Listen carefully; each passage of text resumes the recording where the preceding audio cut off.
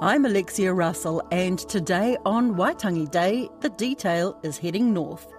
The Waitangi Museum, Te Konahu, which is on the treaty grounds, is closed today. If it stayed open, the tens of thousands of people in town for commemorations would simply overwhelm it.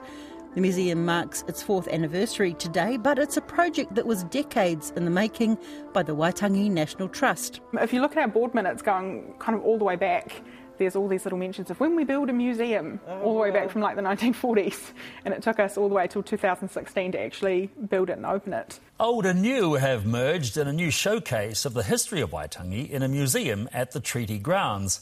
176 years after the treaty was signed, it's the first time some items have been put on public display. As you leave the museum, you walk through a tunnel and enter the treaty grounds. The aim being that inside the museum you learn about Waitangi, you learn about the history of New Zealand, and then come here to see it for yourself. I did want to go and see it for myself, and who can resist a tour before opening hours? Museum curator Caitlin Timmer-Arends took me for a guided trip through audiovisual displays, a huge range of sometimes surprising artefacts, historic photos and documents carefully kept in dark spaces. The Waitangi National Trust's been amassing these pieces of history in a big secret warehouse on the treaty grounds for many, many years. We've been quite lucky here because we've been established since the 1930s. We've been seen as a kind of neutral, safe place for taonga, and so some of our collection have been loaned to us for 50, 60, 70 years. The museum's a fascinating documentation of the merging of two peoples in Aotearoa and has a lot of great stories from before the Treaty of Waitangi was signed, as Māori and Europeans met and clashed. Its stories take on extra significance as the country's school history curriculum changes take place, and students get a more detailed look at the interaction of two peoples, including the pre-Waitangi Treaty, the 1835 Declaration of Independence. This section, we call it the go-betweens, it actually covers everything from the late 1700s all the way up to 1829, so an enormous amount of history in a pretty small space. We picked kind of the pivotal moments of events that happened around New Zealand and especially up here in the far north. The first mission station was established at Rangihaua Pa, and it was an agreement between Reverend Samuel Marsden, who was based in New South Wales, and the Chief Ruatara. However, we actually feature the Chief Te Uriokane here in the museum because by the time the transaction actually officially happened, Ruatara had passed away and Te Uriokane had inherited Rangihaua. Interestingly, if you look back at written documents from the time and diaries of the men that were there, they don't know how to write or how to spell the names because Māori still was a verbal language only. And so they refer to him, Te Uriokane, and his wife sometimes as Mrs. Gunner, Mr. and Mrs. Gunner. So it's quite interesting to look back at the historical record and try and assign who we know people were to how they interpreted their names. How did the Europeans choose a name for these people? Well, they heard something, thought, oh, that's close enough, and wrote it down. All right. So, Kane, Gunner, almost. Yeah. And what was their purpose in coming here? Conversion, I presume, Christian conversion? Yeah, well, I mean, it's the European white man's burden to go and spread his technology and his religion around the world. Samuel Marsden, on behalf of the Church Missionary Society, which was Anglican, wanted to establish a mission here in New Zealand to kind of get the first real foothold here. The establishment of the mission was actually held up by 5 years because of what we call kind of the Boyd incident, or the blowing up of the ship Boyd. 3 metres below the water, just off that tiny island, lie the remains of the sailing ship Boyd. It's lain there for nearly 200 years, and all that's left is some charred, rotten timber and some copper sheeting. This was no ordinary shipwreck. 60 people died, but there was no storm, no jagged rocks, and no one drowned.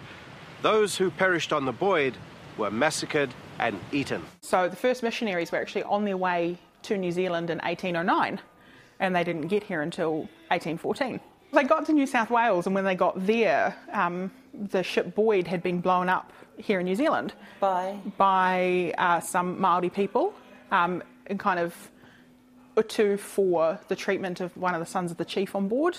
A lot of people will translate utu as revenge, which isn't necessarily wrong. I prefer reciprocity as a translation there. Okay. So you've mistreated, one of ours. Then, they didn't intend to blow the ship up.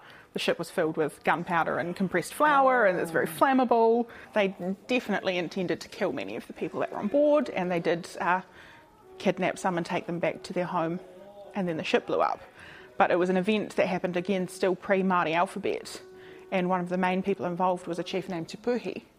And a chief from this side of the bay, Te Pahi, he went over and tried to negotiate the release of some of the captives. And unfortunately, when it was printed in the newspapers, because Te Pahi was there, Te Puhi was there, and their names were very similar, when they wrote it down and published it, they blamed Te Pahi for the event. And so a lot of people stormed Te Pahi's islands here in the bay, killed him, killed a lot of his hapu in retribution for that, which they hadn't actually really been involved that much. Mix-up. Yes. And so because the Boyd event happened, Ruatara, he hears about this in New South Wales. He said to Samuel Marsden, look, I'll go home, I'll see if it's okay, see if it's safe for you to even come over. And so that's why it took that 5 years longer for that mission station to be established. So there was a lot of... I don't think we understand quite, pre-treaty, how Māori were already taking advantages of what they were seeing coming in and leaving. They were great travelers. Absolutely. They estimate that by the time the treaty was signed, over 1,000 Ngāpuhi had been overseas. And that's just Māori from up here in the north. And what do they want to do overseas? They just wanted to explore, they wanted to learn, they wanted to meet people. Māori are very, very good at adapting to change. Anything that is helpful, they would adapt and bring in. That's why language took off so quickly, written language, the tools and technologies. As soon as there was something helpful, they would adapt it and bring it into their everyday life. So the first two that went over to Cambridge were named Tuai and Titiri, and they went with Thomas Kendall. He was New Zealand's first school teacher. So he went over to Rangihoa Pa and he set himself up a school. And his wife and kids, some of his kids joined him as well. And he had made the first kind of attempt to write the Māori language down when he was living in New South Wales. There's an excellent book about Tuai, and there's some examples of Thomas Kendall writing down Māori. And one of the examples is WHI. And to me, I'd go immediately Fi, because of how we pronounce Māori now. But no, he was actually trying to write down water, why, but he was doing it with that British kind of why, like you'd spell white. Right. So Thomas Kendall took Tuai and Titiri to Cambridge University in the UK.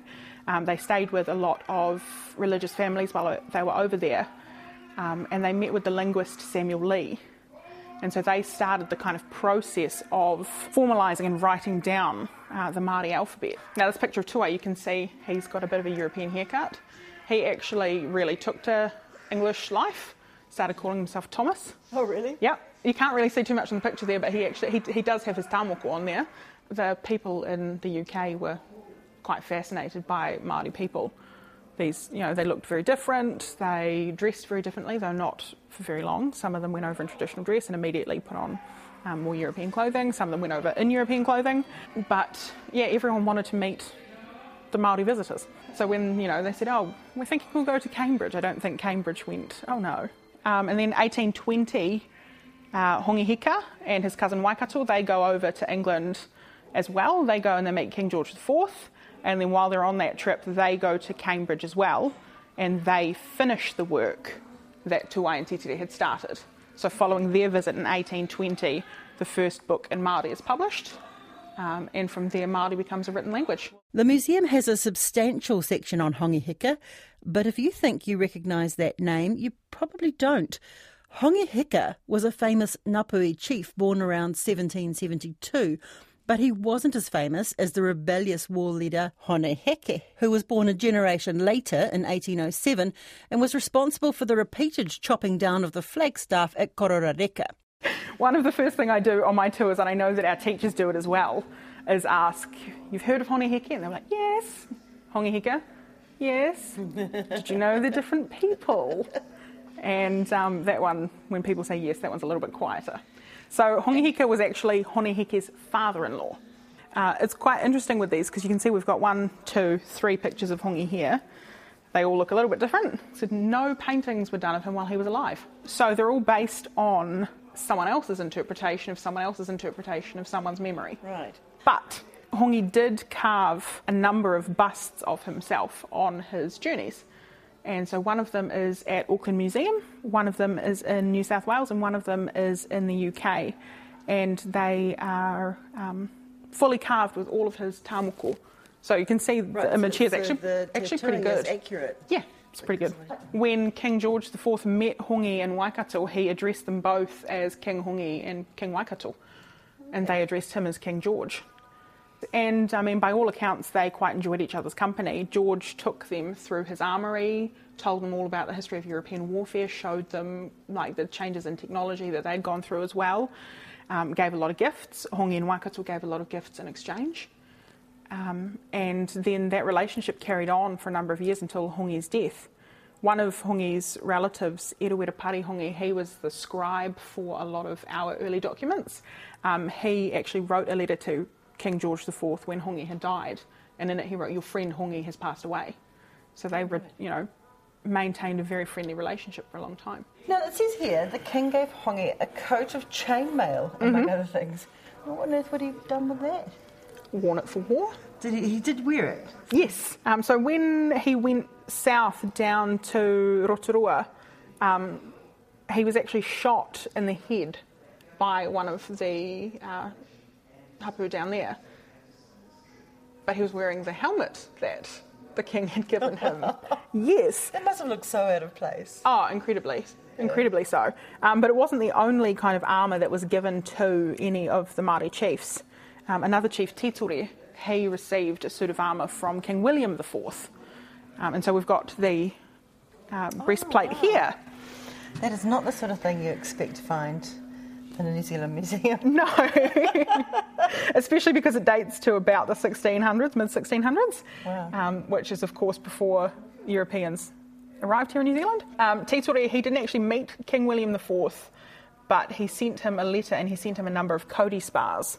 Basically what he said was, "You're always at war with the French. Here are some supplies. Think of me as a friend." And King William responded and said, "Thank you very much. Here is a suit of armour." So another strategist. Yes. Yeah. People, they don't know how many relationships were built between Māori and the Crown pre-treaty. Māori leaned on that friendly relationship when calling for help to sort out unruly settlers. So this letter that we're looking at here, this was written to King William IV, and it was sent to him in the early 1830s, so 1831. And basically what the letter said across its 6 pages was, there's a lot of Europeans here, they're pretty lawless. We don't necessarily care if they follow our laws specifically, we just really want them to follow somebody's laws. So the request was to the king to come and sort your people out? Yeah. And so as a result of this letter, James Busby was appointed to New Zealand as our first official British resident. He was a Scotsman by way of Australia, and I'm not sure really how he was appointed because his qualifications were in winemaking and teaching wine at a boys' school. But he came here to New Zealand, to Waitangi. Where the first grapes were planted. Yeah, Busby liked his wine, so he introduced a number of species here to New Zealand and also to the Hunter Valley in Australia, because that was where he lived before here. So this letter was signed by 13 northern chiefs, signed with drawings of their tāmoko. So if you're going to put a piece of yourself down on paper and you're not yet literate, you're going to pick a piece of your identity, as these chiefs did. But you can see it blowing up a lot better on the wall behind us. So we've got chiefs Patuone, Tamati Wakanene, as he was back then, just Nene, Titori, and they all signed with their tattoos. In 1835, a document preceding the treaty was circulated around the country. First signed at Waitangi, it was the Declaration of Independence. So this document here said, we are here, we are independent, and it was recognised by King William IV and then the rest of the world. So without this document, we wouldn't have needed a treaty. This document gave sovereignty to Māori, an independent sovereign nation under the leadership of the Māori chiefs. That's what this document gave us. And so when people wanted to come here and settle, we needed another document because we were an independent sovereign nation and you just can't go and invade and settle one of those. So without this document, we wouldn't have actually necessarily needed the treaty. So very important, forgotten piece of our history. And so who instigated it? Well, a lot of people give the credit to James Busby, but all the way back 1806, really early, the chief we were talking about earlier, Te Pahi, when he went over and he met with Governor King of New South Wales, you know, a lot of the questions that were asked were around leadership and things like that. And so when he came back, he kind of postulated this concept of a confederation of chiefs who would meet regularly and discuss things. And so that was formed, and that was called Te Whakamininga o Ngā Hapu o New Sereni, so the Confederation of Tribes of New Zealand. And so when Busby gathered all the chiefs here at Waitangi and said, hey, I've heard some rumblings about the French and, you know, I think you need to declare your independence, the Māoris that went there said, well, great, we've been, you know, this has been an idea we've been throwing around for decades. This isn't a new concept to us. Let's go. So unlike the treaty, which took a couple of days of discussion, this one didn't need that. They were ready to go. Yep. So, and right next to it is the Confederated Tribes flag. Yep. When did this come into existence? This flag came into existence, predates the Declaration of Independence by only a year, so 1834. It was chosen here at Waitangi on the 20th of March of that year. It was one of 3 designs that was offered up on what is now the treaty grounds, pretty much where our own flagstaff sits. And it was voted on by chiefs that were invited to Waitangi, so there were 40-ish that were invited, and this one got 12 votes, and so it won. Donkey could have taken a leaf out of their book, perhaps. Oh, I was horrified, honestly, when he was asked during the flag referendum about this flag, and he said, oh, I don't know what you're talking about.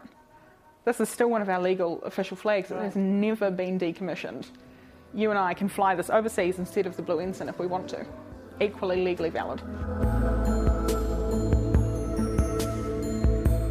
There's James Busby and Agnes. His house that's on the ground. It is his house, yes. So quite interestingly, the Governor of New South Wales, Governor Burke, didn't really like Busby.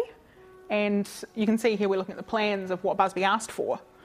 And then this little bit here with the bolder lines, that's actually what he received. Oh, about a third of it. Yes. So he was a grand design man. He, you know, thought that they would have more than one bedroom, which is only fair when you've got a wife and you're expecting children. So they kind of amended the plans of what they've called the drawing room. That's the bedroom now. The china closet actually links into the bedroom.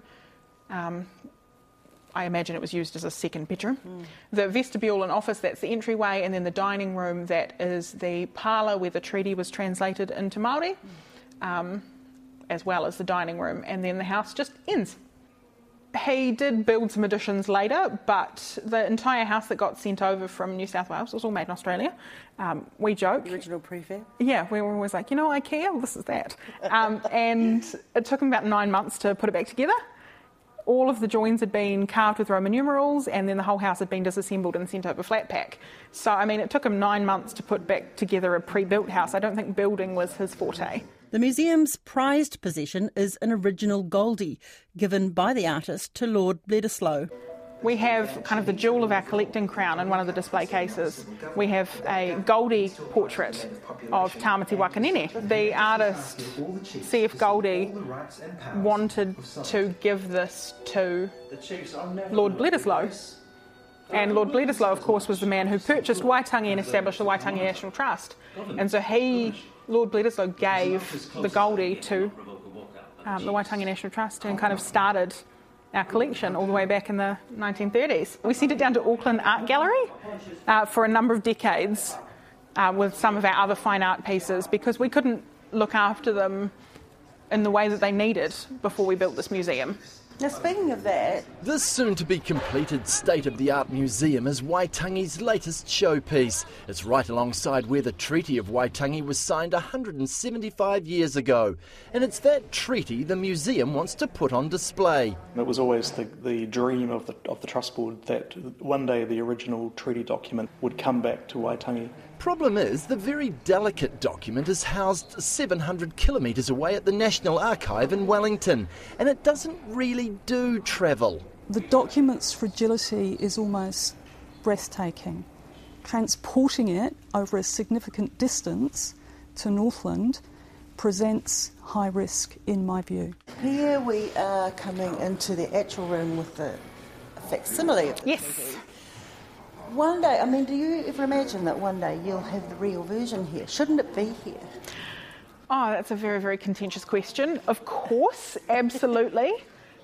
It is in a very good exhibition in Wellington called He Tohu. It's with the women's suffrage petition as well as the Declaration of Independence. If you do live in Wellington, I would recommend you head over to National Library. Honestly, I would be too terrified to be responsible for the original treaty. Security, wouldn't you? Absolutely. We did, when we envisioned the museum, we had plans for ridiculously secure display cases on the off chance that they said yes to us having it back. But when the no came in, these ones are beautiful, wonderful, very secure, but they have about 15 levels less security than the ones that we were intending for the original sheets. Saved you a bit of dosh. Yes. But these facsimiles were produced by Widow Workshops for us, yeah, they are incredible quality. I've seen the originals, I've seen these. You can't really tell the difference. A lot of our visitors, if they don't read, don't know that they're not the originals. Right.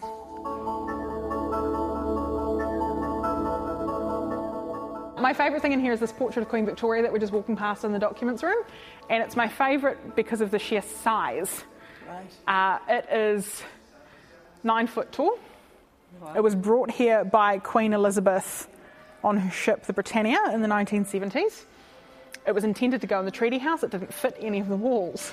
Now, the Queen was very nice, and she told the Waitangi National Trust that if they could find a qualified person, they were allowed to actually cut a bit off and shorten the canvas.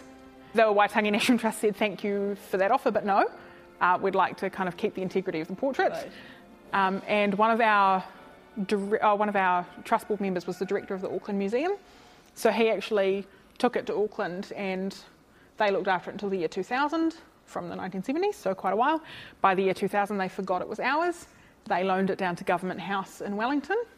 Nice of them. Yes, and so when we were looking for objects and taonga to go into the museum, we wrote a letter to Government House and asked if we could have our portrait back, and they said, oh, I didn't know it was yours. But it's here, so you won that one. Well, there's a lovely plaque on the back that said that the Queen gave it to us. Oh, all right. Yes. All we do is the behind. But, I mean, it only took us about, nearly 50 years to build a wall finally big enough to actually have it on.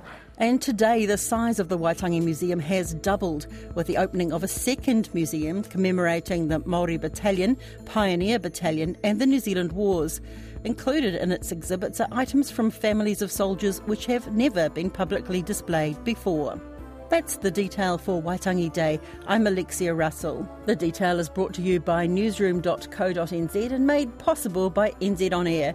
Hit the subscribe button to stay across the detail every day. And if you're on Apple, please leave a rating as it helps other listeners find us. This episode was engineered by Rangi Powick. Thanks to Waitangi Museum curator Caitlin Timmer-Ariens.